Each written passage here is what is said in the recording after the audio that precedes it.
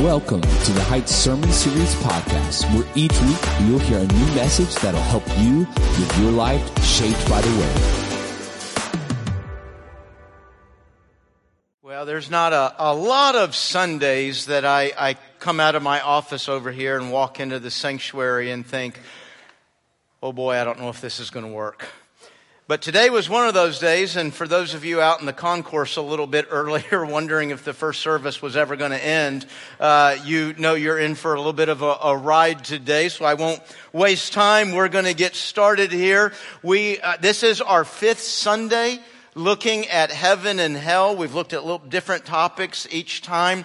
We still have two more to go, but I thought this would be a good place to stop and kind of collect the questions, the thoughts, the ideas that are rolling around out there. So last week I asked you to turn in questions. I said you can turn them in here, you can email to me, and I said, please, if you would, I want all questions in by Monday. I got about half of them after Wednesday. Thank you very much for that. But the questions came in. We had about 100 people. No. We had about 40 people turn in 100 questions. And I'm getting ready to answer all 100, so now you know why. No, it's not 100 different questions. Obviously, a lot of the questions overlap, and there's some places where I thought, okay, these 12 questions are asking this, and I'll kind of state that one question. So that's where we're going today. Folks, as we answer these, we ask them because they're important to us. And in many cases, it's not an academic interest.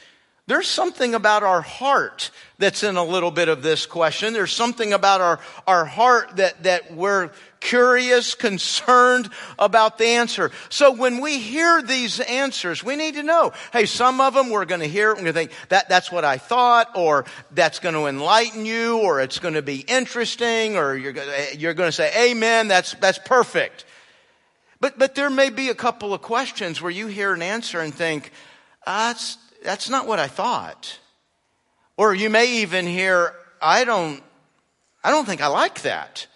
I don't know if I agree with that. So knowing that a lot of these questions are asked with some emotion and something in us kind of tied into it, knowing that we've got some investment in these answers, let's kind of go into it reminding ourselves of this. Folks, our eternal experience with God, with eternity, with heaven, with the answers to these questions is going to be the fullness of joy. Okay? Now, I'm not saying you're going to feel the fullness of joy in about 15 minutes. No, I'm not saying that'll be our experience with an answer today. I'm saying as we see how the answer actually gets executed, actually gets played out, fullness of joy is going to be your experience with that answer. Secondly, our eternal experience with God and heaven and the answers to our questions is going to lead us to praise God. Now, I could just stop right there. We're going, when we see it, we're going to praise God, but you're actually going to praise God for how just. Lord, I can't imagine it could have been any more perfect, any better, any more right and fair for everyone, everything involved. Hallelujah! Salvation and glory and power belong to our God for His judgments. Okay, that's saying when I see how God decided, how God directed, how God judged, I'm going to go, that was amazing. Absolutely true, absolutely just. That's going to be our experience with these answers. And then lastly, Ephesians 2:7 here, so that in the coming ages He might show, coming ages, right? That's what's out in front of us. We've got questions about that. In those coming ages, He's going to show the immeasurable riches of His grace and kindness toward those of us in Christ Jesus. That word for kindness there's more than one word. That particular word for kindness, if I was showing that, I'm doing everything in my power to keep you from discomfort. So in a place where I would think today that answer is going to cause discomfort, disagreement, boy, folks, that's the place where God's immeasurable kindness is going to wrap you and hold you. That's going to be our experience with all of these questions and answers. That's what we trust in as we hear these. So having said that, let's jump in. So the most asked question, about a quarter of you asked this question. More than a quarter of the questions were, how can I be happy, eternally happy, when somebody I know, somebody I love is in hell? I mean, how do I know grief is not in heaven. I know tears are not in heaven. How can that be the case when somebody is in hell? Some questions that that was the question. It was asked with, how do we deal with that? Will we know that they're not there, that they're not in heaven? Matter of fact, someone asked, could they just be can I just assume they're in another part of heaven and I haven't run into them yet? You could maybe assume that for the first year, all eternity, probably hard. Somebody said, hey, will my memory just be erased? I won't grieve that because I don't know that they're there. Will we be able to see them in hell? Now, on that question, let me say this. I should have said it a moment ago. A lot of questions about, is there any kind of, for lack of a better word, travel back and forth between heaven and hell? Can you go back and forth? Can you see? Can they see us up in heaven? Can we see them in hell? Any conversing? How do I know for sure I'm going to heaven? How can I know that somebody else is going to heaven? All that group of questions I already had planned to answer the next 2 Sundays. So we are going to get to those if that was your set of questions. But I did put it with this. Will I be able to see them there? Now, I'm going to talk this morning a lot about memory, because we have a number of questions about our memory of this life, then going into the next life. That would seem to make sense. If I'm not going to grieve, God, hey, God, could you just zap their memory? I just can't imagine that. First of all, there's no verse that says anything like that we get some kind of memory scrub. I mean, you think about this. If I don't have my memory, then I'm not me. And if you don't have your memory, then not only am I not me to me, I'm not me to you. So then who are any of us if we don't have our memory? What's the reward? What are we there celebrating? I don't think it makes this entire life meaningless, doesn't it? If we all get there and everything's gone, then it just makes this life meaningless. So I don't think could God just scrub my memory of that person? I mean, yeah, I can't say he can't. Of course he could do that.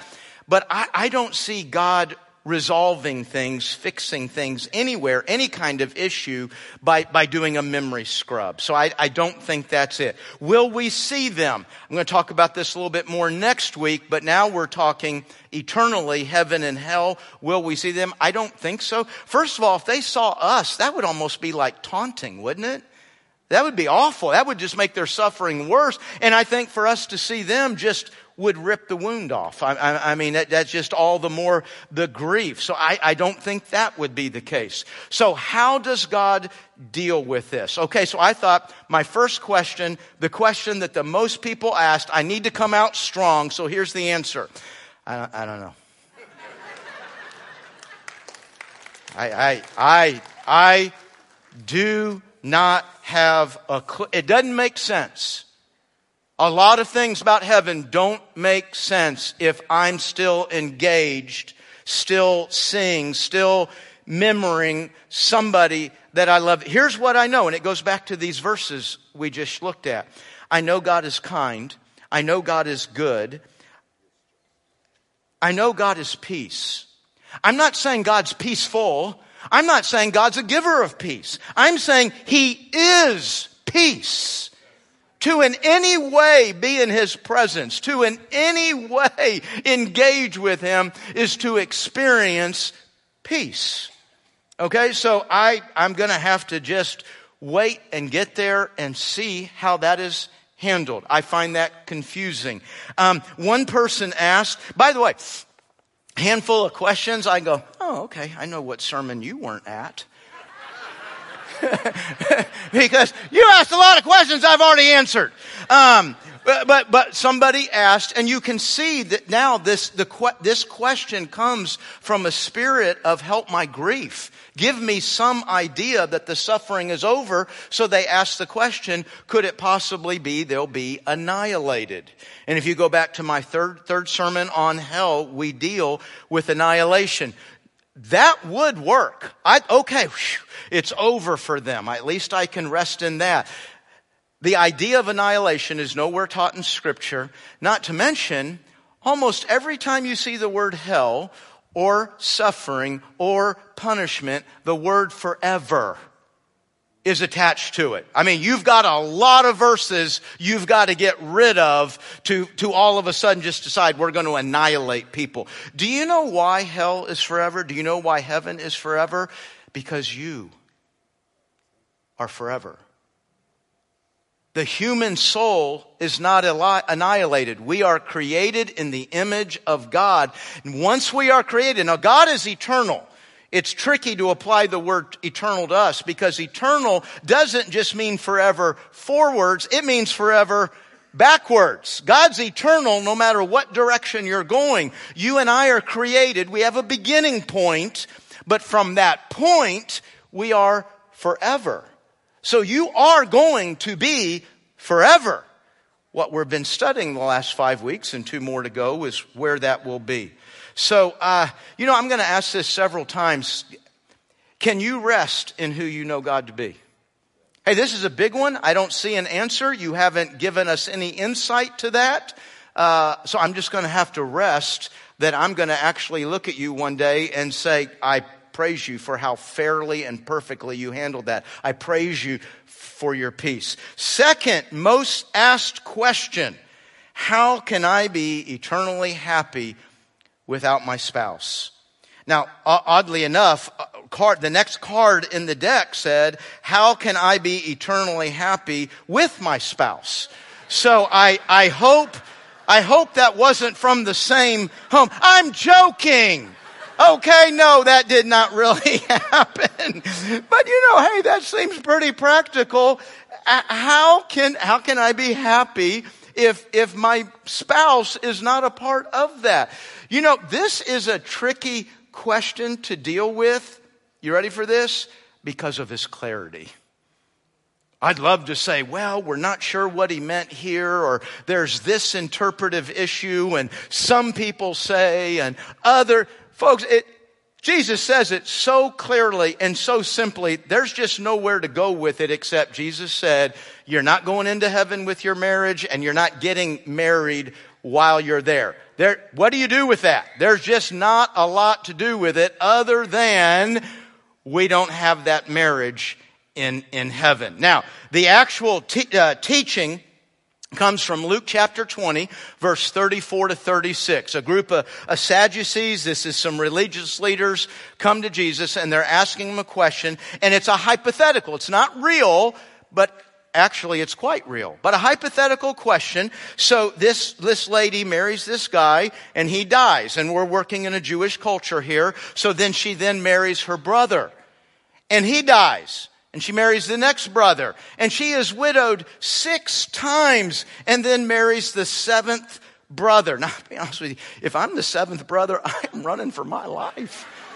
Holy cow. You marry her, you better have your life insurance ready. So now again, not a real situation, but here's the question. Hey, Jesus. And remember, they don't like Jesus. They're trying to trap him. They're trying to make him look foolish. And so they say, hey, Jesus, who's she going to be married to in heaven?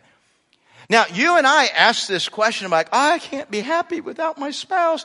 But, we don't stop and think the practical reality of this. Not a few of us have had more than one spouse. Whether that's because of death or whether it's because of divorce, quite a few people have had more than one spouse. So why the question is quite hypothetical, boy, there's a real practical issue here. And would you believe the reality of that practicality has nothing to do with Jesus' answer? He just very simply says, in heaven, you're going to be like the angels. No, that does not mean we become an angel. What he's saying is you're not going to reproduce. Okay? The number of angels there are today is exactly the same number of angels there were when God created angels. They don't reproduce. When we get to heaven on day one, if we take a census, that number will be exactly the same 10,000 times, 10,000 years later. We're not going to reproduce. And you say, well, that's not the only purpose of marriage. No, it's not. But it is a dominant purpose of marriage that sadly, I'm not sure we're acknowledging much anymore, even in the church. That is a purpose of marriage, and it's a purpose that does not carry forward to eternity. So God says, you're not going to be married. I'd love to discuss that more and think about what he could have meant. It doesn't say that. Now that's the bad news. Here's the good news.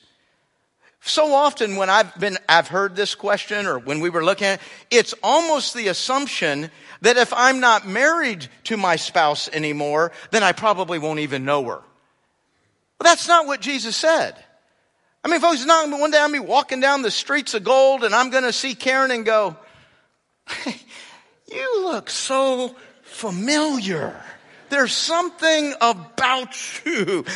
No, Jesus said you're not going to be married. He didn't say you're not going to like each other anymore. You're not going to have anything to do with each other. No, I have celebrated a lot of life with one person on this planet. I've celebrated a lot of birthdays with this one person on the planet, and today's Karen's birthday. Yep. We're celebrating how many times she's been 27.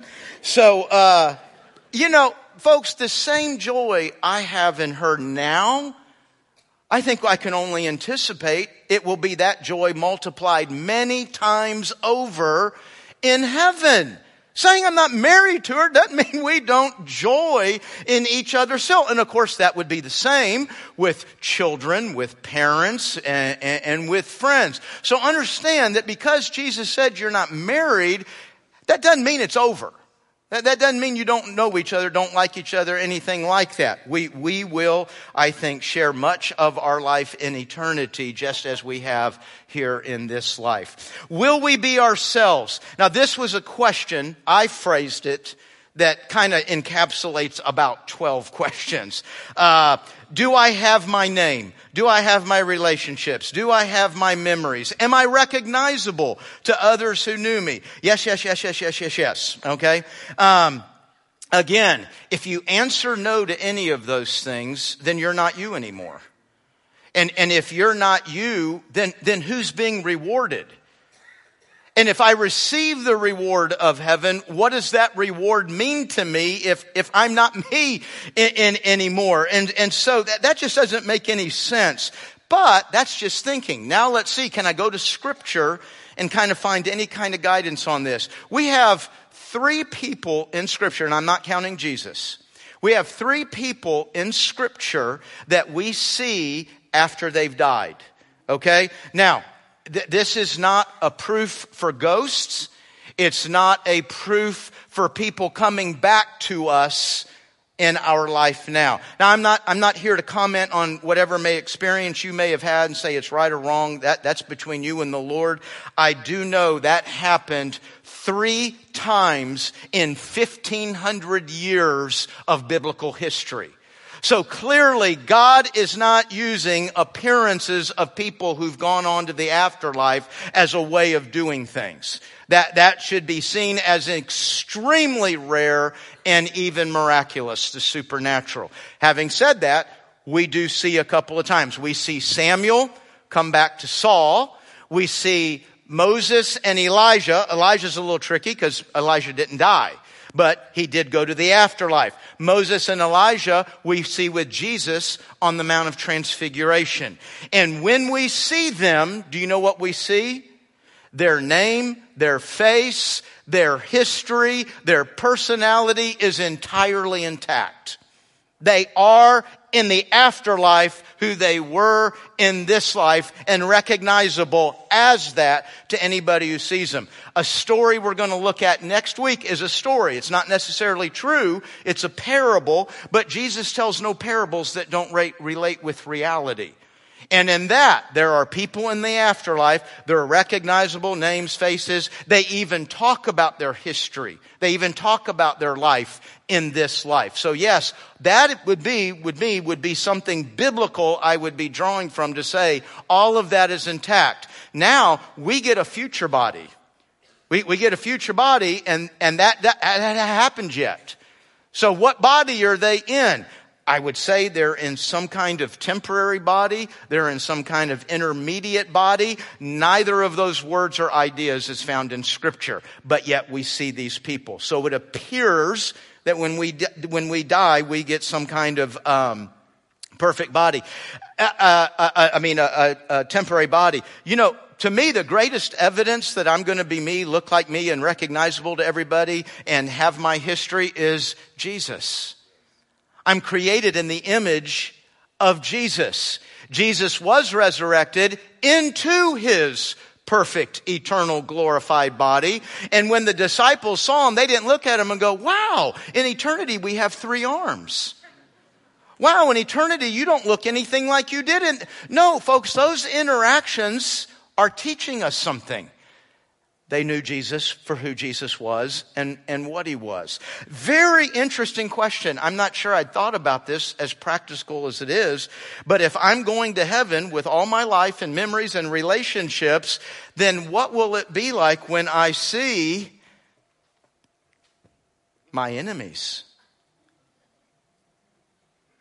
Now, I know right now you're thinking, I don't know what you're talking about. All my enemies are going straight to hell. I was telling one of them the other day, you can go, well, never mind. I mean, I say that jokingly. Do we not naturally think, well, I'm not going to have to deal with them in heaven? You know, folks, probably not all of them. Some of your enemies are going to be in heaven. Some of them, it's just as hard, as a believer, actually hurt you like that. And you as a believer have actually hurt some people. Some of them, maybe their offense, their crime against you was as an unbeliever, and unbeknownst to you, days later, years later, they came to Christ, and now there we are walking down the streets of gold together. I didn't want to walk down any street with you. Why now? For eternity in heaven. You know, in this life, you and I have placed our faith and trust in the love and forgiveness of Jesus, haven't we? But we do not embrace that love and forgiveness fully. We embrace it very imperfectly. And that's why we struggle with our own guilt, because I don't really trust sometimes that God can love me and forgive me. And because we do not embrace, because we do not receive perfectly God's love and forgiveness, we don't give that love and forgiveness perfectly. Jesus connects the two. Did you know that? He says the reason you can't forgive them is because you don't trust that you've really been loved and forgiven. That's actually something we need to measure in our lives. But here's the beauty and the joy of heaven. It's not that God's going to scrub my memory of the enemies. It's that in heaven I will finally fully embrace God's love and forgiveness. And because I fully embrace it, I will fully share it. My enemies will be a great place where I see the dynamic work of God come to fullness in my life. And I will enjoy that. I will worship him for that. So thank you for that question. That's the first time I've thought through that. Okay, now y'all know this is a pet peeve of mine. Do we become angels? No. Next question. You know what's interesting? And I've answered this question a lot, but I've never had this thought when I answered this question. It is amazing how universal across culture the idea that we become angels is, when not only is that not found anywhere in Scripture, it's never even been a part of any denomination, orthodoxy, tradition, church, whatever you want to call it. There's never been any teaching that we're becoming angels. How did this idea sweep through all of us? You know, angels seem cool, right? They got wings and everything. I mean, how awesome is that? I don't know. We know they're up there, and so we just imagine, when somebody dies, they graduate and they become an angel. And I think somewhere we end up at funerals, which, folks, honestly, when we're grieving at a funeral, we throw the Bible and theology right out the window. We really do. Things you believe, things you could teach others about, and boy, all of a sudden you're looking at that casket and just theology goes right out the window. And I think we were sitting at a funeral one day and somebody said, well, they're an angel now. And you know what? I can't tell you how many times I've heard that. And you know what I do when I hear that? I just stand there and, do you correct people when they're crying? I don't ever want to do that. I tried to correct Karen once when she was crying. You just got to do that one time. No, man, when somebody's hurting, when somebody's grieving, that's just not the place where, well, if you'll turn to me with me. No, we don't. And so guess what happens? They're standing there and they say this person's becoming an angel, and I'm standing there, their pastor, the smartest person on the planet that they know. I know that's kind of the view y'all have of me.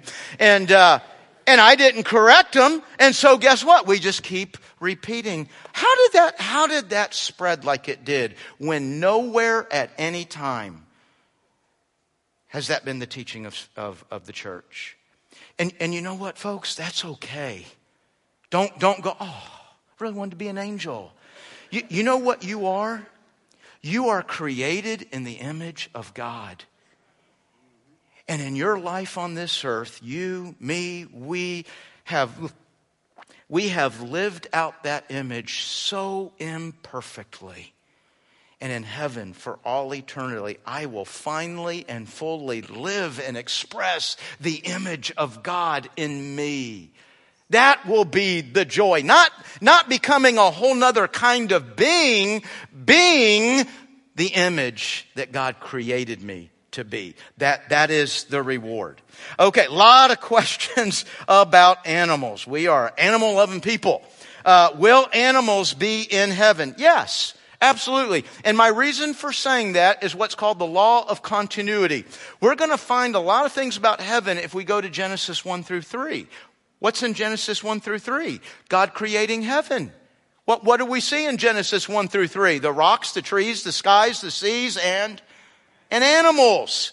So in the law of continuity, unless we are told differently, and we are told differently about something, aren't we? We're told something differently about marriage. There's where God breaks in and says, hey, you saw this here, so let me correct your thinking. It won't be here. See, that's God breaking into the law of continuity and changing our thinking. But everything else, unless God breaks in and changes it, we can assume, hey, if it was here, then it'll be there. I would think it would be a harder argument to say there will be no animals in heaven. Now, let's get to the real issue, because we ain't talking about just any old animal, are we? No, we're talking about Scruffy. Talking about, in my case, we're talking about Buddy. We're talking about Winnie. We're talking about Pepper. I've had some interesting dogs in my life. Buddy was a Sheltie, a Shetland sheepdog, the finest dog ever created. It's an amazing dog. Beautiful royalty to look at it. And then there's Pepper. She's so ugly, she's beautiful. She's so strange and weird, she's ours. People stop, what is that? Somebody thought it was a cat. Now, it does not look like a cat, okay? I draw the line there. All right? Will Pepper be in heaven with us? I think God would say, I can't fix that. No. Obviously, that's poor theology. No, folks, this is actually kind of an important question. What did we say earlier about heaven and hell? You are created with a soul. You are forever. Animals are not created with a soul. I know they love you, and I know you look deep into their eyes, and I know what we've all learned about animals from Disney World. And by the way, I say that jokingly, do you know who this is a question for? In over 2,000 years, this is only a question for Western 20th century Christians. Now, people around the world, this is not the big thing they're trying to figure out about heaven. That this is our mentality of animals that I think sometimes is a little skewed. But our animal, now, can God give me back pepper? I mean, folks, obviously God do anything he wants. If I get this, God, I want pepper. He'll give me pepper. I believe that. But no, my dog is not being resurrected and going to heaven, because that's communicating something that is contrary to what Scripture has communicated. I have a soul created in the image of God. My dogs don't. So, sorry. Will we pet tigers? Absolutely. It is the fall that created conflict between humanity and humanity, animal and animal, humanity and animals. Out of the fall, it's all good. We're petting tigers again. Another big question asked a variety of ways. What age will I be, and do I age? Now, one of those I think is easier to answer than the other, and I don't know if I'm right about either, because the Scripture says nothing to us about the age. I would not think we age, and the reason for that is because in this life, aging is directly connected to what? To death. I mean, you come out of the womb, you're on your way to dying. Have a great week. I mean, aging is dying. Some of us get a nice long ride, don't we? But still, aging is leading us to one place, death. And obviously there's no death in heaven. What age will we be? Again, there's nothing about this. There's a lot in writing about this. This is an interesting question for a lot of people. You can find this in books. There seems to be a lot of writing around the age of 30. As a matter of fact, let's just say 25 to 35. And there's two reasons for that. One, biologically speaking, DNA speaking, we kind of that's our zenith right there. The brain is at its full best. Everything's firing like it should. We're at complete and total vitality and life in that, let's say, 28 years old. And then you turn 29 and everything's dying from that point on. You're losing cells as fast as you can go. But they would say we kind of reach our perfection there. And so because that's the case, that must be God's idea of perfection in the body. I kind of find that a dumb connection. What? Okay. I don't know. Maybe. But then that is also closely connected with the resurrection of Jesus. And he was how old? 33. So again, we're right into that. So we're going to be 30, 32, 33. That's how old we're going to be. So the idea would be if I died as a 4-year-old, then I will be maturing up in heaven and will land there as a 33-year-old. If I'm 92, then I'm sliding. And the 92-year-old is saying, praise God for this. I'm sliding back. I'm sliding back to 33. I'll take that one all day long. So, hey, it's going to be a fun surprise when we get there, isn't it? I've wondered, and this is mystical and weird, and I don't know, it doesn't answer the age of that I am. But think about in this life. When I look at my mom and dad, I have so rarely thought about their age. I probably think about that a little more now when I look at them. I'm sorry, Mom and Dad, they're listening. I'm going to have to explain this in a little bit. But when I look at my parents, you know what I see? My parents. I mean, think about it, folks. So often when we're looking at somebody, who they are and what they are is right here, isn't it? We look into their eyes. I think of my two girls, grown up children, both so academically accomplished. And I look at them today and I see in their face the same two little girls I beat to death in Pretty Pretty Princess. Karen always said, you're supposed to let them win. No, that's not life. When I play Pretty Pretty Princess, it's for real. No prisoners in this game. I will be the princess. I look at my boys now. Y'all know they're military and the training they're getting and the part of the military they're in. They could hurt me very bad. But when I look at their face, obviously I see they're taller and stronger. But when I look right through here, the same two guys that sat on my lap. And so, I don't know, maybe in some kind of weird way as we're walking through heaven, we experience people as we knew them. And age just is kind of irrelevant in there somewhere. So I don't know, do with that what you want. Okay, here's a question from Dinwiddie. And you say, how do you know it's from Dinwiddie? Because they say, since we're in the new city, can we still enjoy the country? Right? Because you Dinwiddie folks, you want to live in the country, right? Am I right? I live out here for a reason. All right? Hey, that makes a lot of sense. We're not all city folk, are we? And the answer is no. You have to live in the city. God's very metropolitan. Deal with it. By the way, I preached on this already. The wall has how many gates? 12 gates, all made of a single pearl. Boy, that's good listening. Okay, so what are gates for? In and out. In and out. We're going to enjoy all of the new earth. And I believe, and I think you'd have a harder time trying to say not so, I believe we'll be enjoying all of the universe. Do y'all remember this past spring, another one of these big rounds of pictures came back from one of the telescopes. I don't even remember what the name of the telescope was. And it's these phenomenal, amazing things. And I don't even, 4 trillion light years away? What do you think is that? And as amazing as this was, I'm a little ashamed to say this out loud. Do you know what my first thought was when I was watching that on the news and looked it up on the internet? My first thought was, God, that's a little bit of overkill. Really, at what point? Okay, I get it. You're big. Okay, I get it. There's a lot of stuff way out there. But then, it dawned on me, and I wasn't even thinking about this series. Wait a minute. That's my workplace one day. That's my playground one day. Folks, think of the joy of taking in nature and knowing who put it there. I'm going to get to go throughout the universe and enjoy more than ever before the architect that God is, the artist that God is. I'm going to be able, we kind of, and the question wasn't asked, but sometimes we wonder, is it going to be boring in heaven? What do you do forever and ever and ever? You will never be able to stop exploring the depths of God's character and creation. You'll never get done. And He's given us evidence of it now. He's helped us. He's given us the wisdom and knowledge to create these little toys. We shoot them up into the air and we can see trillions of light years away. Said, I did that.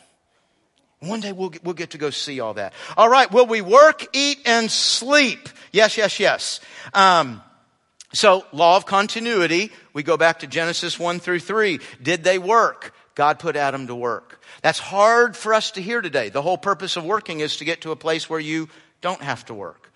I work Monday through Friday so that I don't have to on Saturday and Sunday. I work a whole lifetime so that I can stop. And the earlier the better, right? That's because in this life, because of the fall, God put him to work in the garden. And because of the fall, God said, okay, now there's weeds.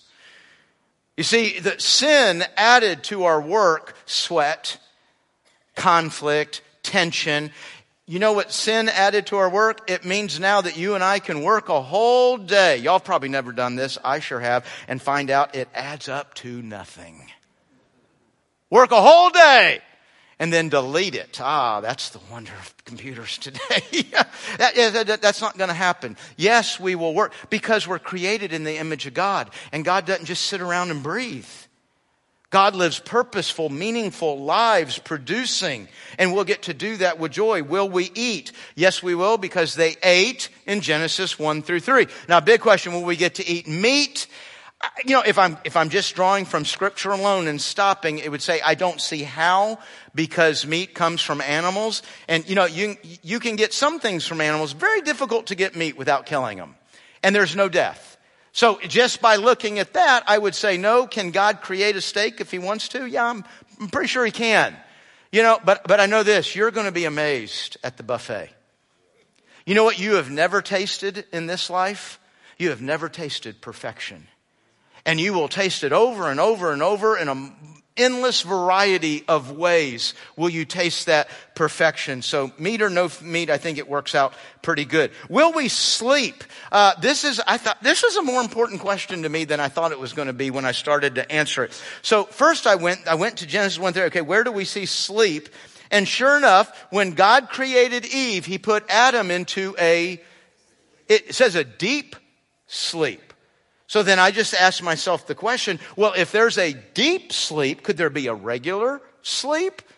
And then I thought, well, no, wait a minute. What's sleep about? Sleep is about rest. God created for 6 days and then he rested. See, you and I, because of a fallen world and a fallen body, we connect sleep with fatigue. We connect sleep with needing to heal. No, we're not going to be fatigued, exhausted, worn out in heaven. No, we're not going to need to heal in heaven. You know, one thing, and I think the American life is such a great illustration of this.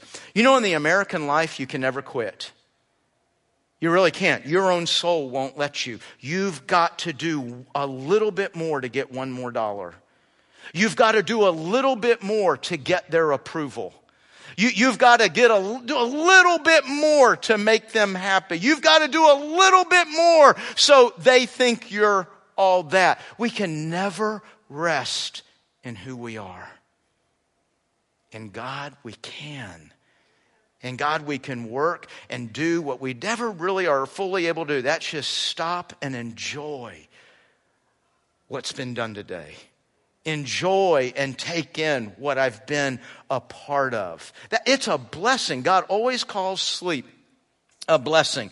In the rapture, will children be left behind? And what about animals? Now, a rapture question is not really a heaven question. They're actually separated by a lot of time. But I understand the question, a couple of them, the questions. They're basically asking, how are children and animals getting up to heaven? Children who've not made a decision for the Lord. Well, I've already addressed animals. I believe God's going to have a whole new creation of animals, very similar to what we've experienced here, that'll be up there. So that answers that question. And then with children, you know, we're talking about a lot of different things here. We're talking about miscarriage.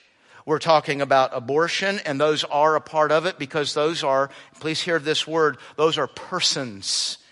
I've actually heard a new debate, a new argument this week, as this continues to be such a big thing in our culture. You know, for somebody to say that there's not life in the room is just so scientifically stupid. That is just such a denial of everything biologically we know. So the new question that's being debated is, when does personhood start? Okay, sure, I'll acknowledge there's biology happening there. There's some form of life happening there, but that's not yet a person. You know, the problem is any human being drawing the line.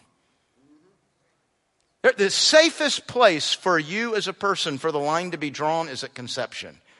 Anything you get past that, you start taking on a role where you're determining who and what a life is, who and what a person is. So do I go to Scripture? Does Scripture help me here? I love it when they say that nowhere in the Bible does it talk about abortion. Psalm 139, I'm pretty sure God is addressing that when he looks into the womb and said, that's my artwork. I put that there, and refers to it as a person. Calls out in the womb the name of Jeremiah in Jeremiah chapter 1. Calls out by name the name of John the Baptist in Luke 1. Inside the womb. God not only sees a living being, he sees somebody with a name, and he sees all the life that flows from them. So when we're answering this question, we're answering a question about miscarriages. We're answering a question about aborted babies. All of that. Those are persons in the eyes of God. Of course, now then what we more understand, the child who dies. Some might add to this even the mentally handicapped into that discussion. How do they get up to heaven? I find the Scripture strangely silent on this. There are a handful of passages that people will go to and say, look, like here's some kind of evidence. In my opinion, and it is an opinion and I'm wrong. But in my opinion, those passages we tend to go to say, look, there they are in heaven. I just think we're making those passages say much more than is being said there. The person writing that didn't know that's what they were communicating. The people hearing that didn't know that's what the writer was communicating. So then I wonder, is that what God was communicating in and through that when nobody would have known in the context of what is being addressed there? Now I didn't just say the Bible is silent. I said it's strangely silent. Strangely means, hey God, feel like you should have answered this. This is not, hey, we got all kinds, how many times have I said today, we just don't know, it's not in the Bible. But this isn't just a little thing. This is a big one. Now my belief is God didn't forget. Okay, I can't believe that. I don't believe that about God. That He finished the Bible and the Bible communicates it has everything. That word is actually used. Everything I need for faith and life is found in the Scriptures. So I can't look at this issue and go, God just must have forgot to deal with this. No, I'm confident God didn't forget to deal with this. So why doesn't He say? He doesn't say they're all in heaven. He doesn't say they're all in hell. He says nothing. Why? Now again, this is my opinion. Because people are weird and stupid. And I believe with all my heart that if God spoke clearly to this, people would do weird and stupid things with that information. Can you rest in simply who God is? You know, nobody loves a child that's passed early or lived a full life. Nobody loves that child more than God does. Nobody has more desires for that child than God does. Now, am I saying wink, wink, wink, nod, nod? We all know they're really... I don't like preachers who speak definitively where God chose not to speak. So I'm not going to speak definitively where God chose not to speak. The safest place for your child is in your faith in who God is. Can you rest there? You know, the Bible promises me that my faith will not disappoint. Your trust in who and what God is will not lead you to a heaven where you are disappointed with what He did. I haven't lost a child, so I don't know the burden and the desire for that clarity. But I tell you, at the end of the day, folks, we're never actually trusting in an answer. We're trusting in the God who gives the answers. Rest in that. Can people commit suicide and go to heaven? And I think really a better way to have written that question would have been, can people commit sin and go to heaven?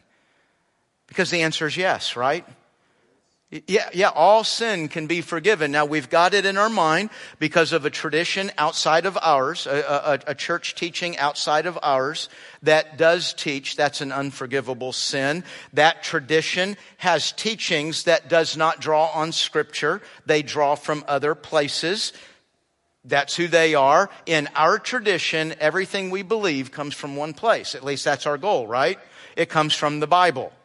And the Bible does not say that's an unforgivable sin. As a matter of fact, the Bible does say there is an unforgivable sin. One.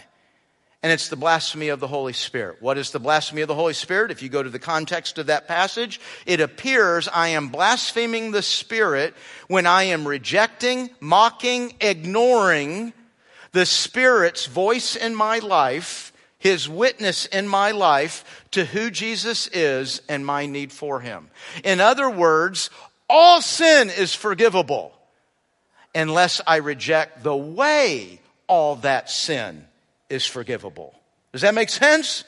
All sin can be forgiven except rejecting the way all sin is forgiven. As a matter of fact, another question like that A person went into actually quite a bit of detail about somebody they love and care for very much. That person they believe to be a genuine believer. And I'm not going to go into the details, but actually in the midst of sin, that person died. So can they still go to heaven? So what we're asking, whether it's about suicide or dying, is can you go to heaven if you haven't confessed your sin? You do realize you were never on the way to heaven because you confessed your sin. You've not confessed 5% of the sin you've committed in your life. And I'm being generous saying you've confessed 5%. It's amazing the volume of sin. You and I don't even acknowledge that we're living out of God's will, in rebellion to God, not doing the things He wants us to do in and with the people around us. We're not going to heaven because we confess. We confess so that we can get back to enjoying our relationship with God, a relationship bought by the blood of Jesus Christ. My entrance into heaven is not based on how good I'm confessing. It's based on my faith in the blood of Jesus Christ and what He accomplished for me. What happens when we die? I'm going to get into this next week, but real quickly, because I think this is confusing and it gets jumbled when we're at funerals and gravesides. 2 Corinthians 5:8, Philippians 1:23, both very clearly communicate that the second you close your eyes in this world, you are gloriously opening them in the next world to the face of our God and Savior, Jesus Christ. Okay, so the scripture concludes that. But then all of a sudden, we go to 1 Thessalonians 4, verse 13 and following, and we start reading that, and there I am, being resurrected and meeting Jesus in the air and getting a new body, and that's an event way out there in the future. Well, wait a minute, which one is it? Am I there with Him now, or am I being resurrected way out there? And the answer is yes, it's both.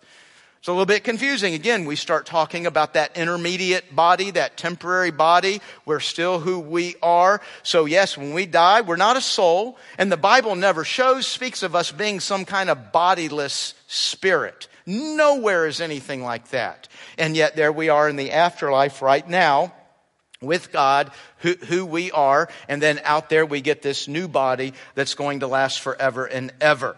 Again, Moses, Elijah, Samuel, Jesus, all evidence of this. Will we be able to have conversations with others in heaven? Yes, others in heaven gloriously. People you know now, people before you, people after you. You've got a whole eternity to grow closer and closer to people. You know, you and I, created in the image of God, is why we're relational beings. Because before God created the first person, before God created the first angel, God was a relational being inside the Holy Trinity. Being created in His image means we're relational. Did Jesus go to hell? Boy, this is a long one to take when we're trying to finish up. Yes, He did. Ephesians chapter 4, several other passages. Now, if by hell you mean the future lake of fire, no. Hell in the general sense, more specifically what we would call Hades today, yes, Jesus did go and experience the fullness of what it means to be separated from the Father. A theological concept, very difficult to sort and work through. Folks, the cross was the beginning of Jesus' suffering, not the entirety of His suffering. When He said, my God, why have you forsaken me? He's not just talking about the physical pain He's going through, but what's getting ready to happen as He says, into my hands I commit your spirit. My spirit, because He's going into Hades and He's going to experience the fullness. He is paying all of our penalty, not a part of it. He is experiencing all of what belongs to you and me, not a piece of it. So yes, He did go and experience that. Will Satan be running hell? Will there be a hierarchy or structure in hell? I would say yes, because that's what we see now. Ephesians 6, Romans 8, the book of Daniel use words for demons that are all hierarchical words. There is a structure there. Satan seems to be the top of it. I'm not shown or taught anything that'll be different in hell. But I would say this, it's irrelevant. It doesn't mean anything who's running hell. It doesn't mean anything what's higher. Listen, the benefit of hierarchy, the benefit of a leader not always in this fallen world, right? But can be a good. There's provision, there's protection in all that. There is no experience of good. So it's mostly irrelevant who's running it and what's happening. Very important one. Will I remember my sin? You know, when that question is based, when you and I think of our sin now, whether it's the sin of this past week or the sin of 30 years ago, and we don't think of all of our sin, do we? No, we got a handful that make us feel really bad about ourselves. And so that's the question. Gosh, when I remember that I was that I did that, shame and guilt. So if I don't get a memory scrub and I remember my sin, you know, I didn't think I was supposed to feel that shame and guilt. Oh, folks, here's where your memory serves you. You know, again, what did we say earlier about enemies? In this life, I don't fully embrace God's love and forgiveness. I've trusted in it. It's what brought me here today to worship and celebrate with you.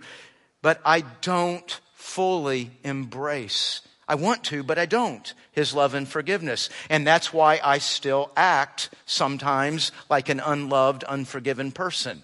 That's why I will sometimes treat people like I'm an unloved and unforgiven person. But do you know what? When I get to heaven, I fully embrace that.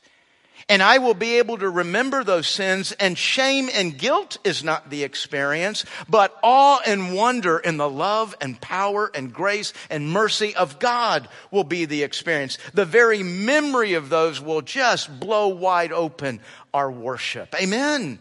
We don't want that. We don't want that erased. In heaven, will we understand that it was worth it? I think I understood that question, right? You know, do I get there and go,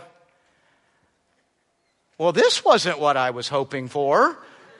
Romans 8:18. For I consider that the sufferings of this present time are not worth comparing with the glory that is to be revealed to us. Comparing. So in this life, living for Christ, I had a pound of suffering and doing without and sacrifice.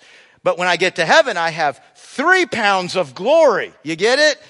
Heaven will be 3 times better, except that's not what it says. It says when you put all your suffering and sacrifice on the weight, the greatness of glory is immeasurable. You won't be able to say this is 100 times more worth it. It's immeasurable how much more worth it is. Last question. There were several questions about judgment.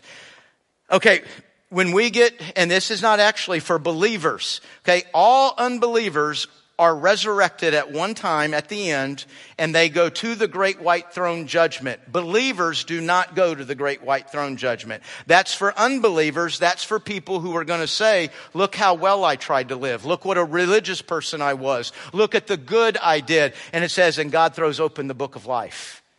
And it throws open the book of our works. What we're saying is, I want you to judge me on how well I lived. And remember, I've said you're in contact with about 5% of your sin and rebellion to God. And so that is a judgment for unbelievers. Believers are judged when we are resurrected and raptured into heaven. That's our judgment. It is not a judgment for heaven and hell. Folks, heaven and hell was judged for you and me at the cross. Heaven and hell was judged for you and me when we took Jesus as our Savior and Lord. There is no more question about that. There's not a standing before God and let's work it out and see how this plays out. No, that's done. What happens now in my judgment is for reward. Very important passage, 1 Corinthians chapter 3, 11 to 15. 1 Corinthians chapter 3, 11 to 15. 11 begins by saying, we lay the foundation in Christ. Do you realize your life is utterly meaningless and worthless? It doesn't matter what you're accomplishing until Christ is your Savior and Lord. That's when your life begins. And then it says you and I take that life and we build on that relationship with Christ. And then it goes into the fire. This is where some people think you can lose your salvation because we see the word fire in relationship with people. Folks, not every time the word fire is used is it in relation to hell. 1 Corinthians chapter 3, 11 to 15 makes it very clear. Here is a person that goes into the fire, they come out of the fire, and they're still saved. Now, what happened in the fire? The life I built on Christ goes through what is called a refining and a purifying fire. So what burns away is, are you ready for this? All the good things I did for the wrong reasons. Now come on, let's be honest. Us church folk, we've made an art form out of doing good things for wrong reasons. I do good things so you think certain things about me. I do good things so you pat me on the back. I do good things so I can feel good about myself. It's why good works don't save us. Then I go to before God and I say, look what a good and wonderful person I am without you. And what, no, I was doing it for God. No, you weren't. You were doing it so you wouldn't go to hell. That's a very self-centered, maybe a good reason, but it's a very self-centered reason. You were not doing it for love of God or glory of God. Also, all the bad things I did. So I don't know why. I've always had in my mind, my life goes on one of those big pizza spatulas that goes in the oven. So my life goes on that spatula. It goes into the fire. We wait for the ding. It comes back out. And what's left is the basis of my reward. God is just. Just means fair. Just means he does what is right. Just means not everybody gets the same thing. Now, it is enough that you're in heaven. But there is rewards, I think rewards and responsibility that come to a person because how they've lived this life in faithfulness to Jesus. Now, no verse explains anything like that about hell, but I would assume the same. God is just. It's enough that you're there. But I do not think God judges every single person identically, that everybody receives the identical punishment. Remember, it's enough that they're there. But justice would say that's going to be meted out differently. So that's the judgments. Let me leave you with one verse as we try to process all these answers. And remember, folks, I've tried to connect it with Scripture, but the Bible is the inerrant, infallible Word of God. Your pastor is neither inerrant or infallible. And I make mistakes and I can miscommunicate. But here's whether I got it or not, whether you got it or not, we can leave with this today. 1 Corinthians 2:9. What no eye has seen, what no ear has heard, nor the heart of man ever imagined. That's what God has prepared for those who love him.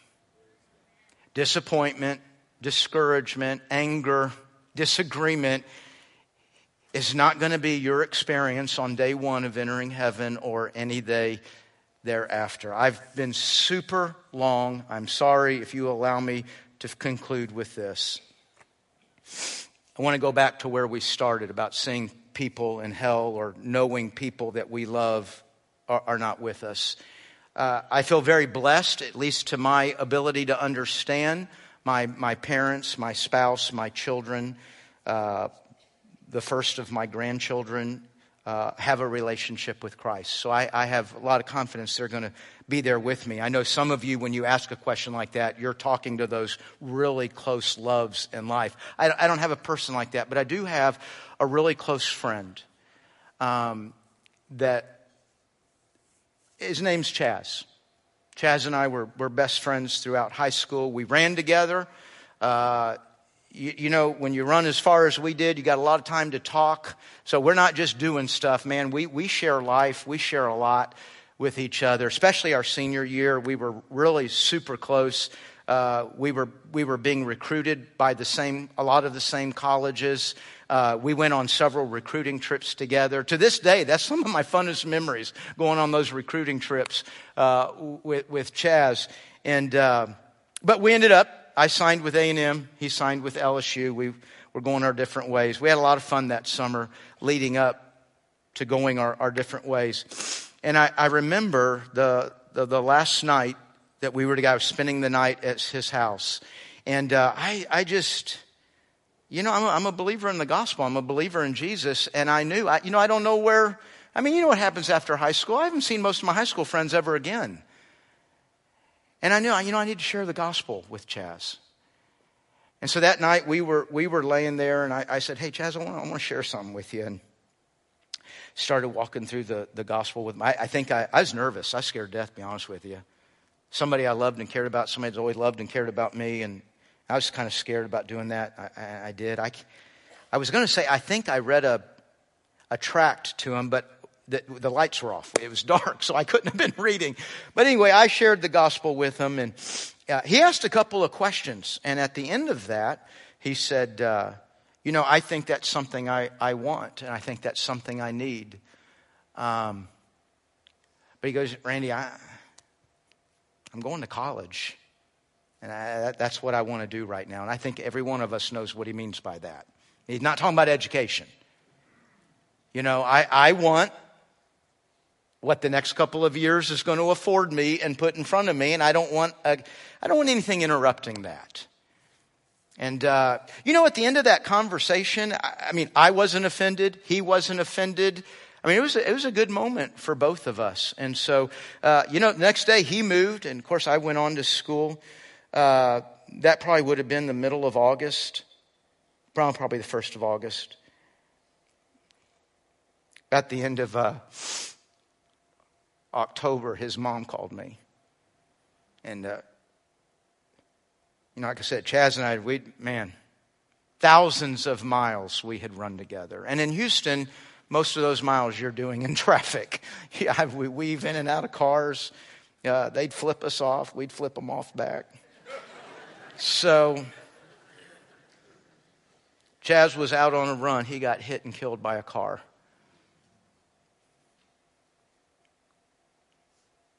That's probably when I consider that question. It's not hypothetical for me. It's not as maybe close as some of the people you're thinking of. But, it is somebody I shared the gospel with. Not just a person I did stuff with. This is a person I shared my treasure and my hope with.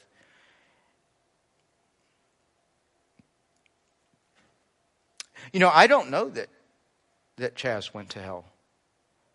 My experience with the gospel, my experience in ministry is that the Holy Spirit, a lot of times at the sharing of a gospel, that's when the Holy Spirit's beginning.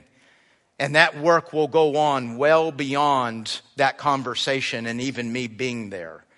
Is when the Holy Spirit does it. I don't know that a month later, he wasn't laying in bed one night thinking about that and asked Christ into his life. I sure pray so.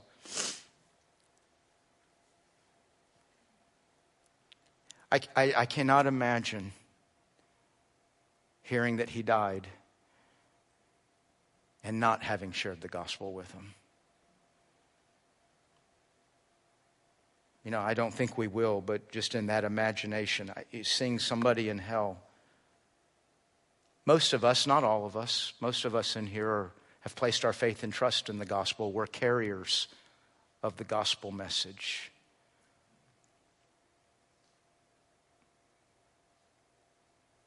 And maybe the reason God doesn't speak clearly on how we deal with that, maybe he's saying to us, I don't want you thinking about how I'm going to deal with that in your heart and life then.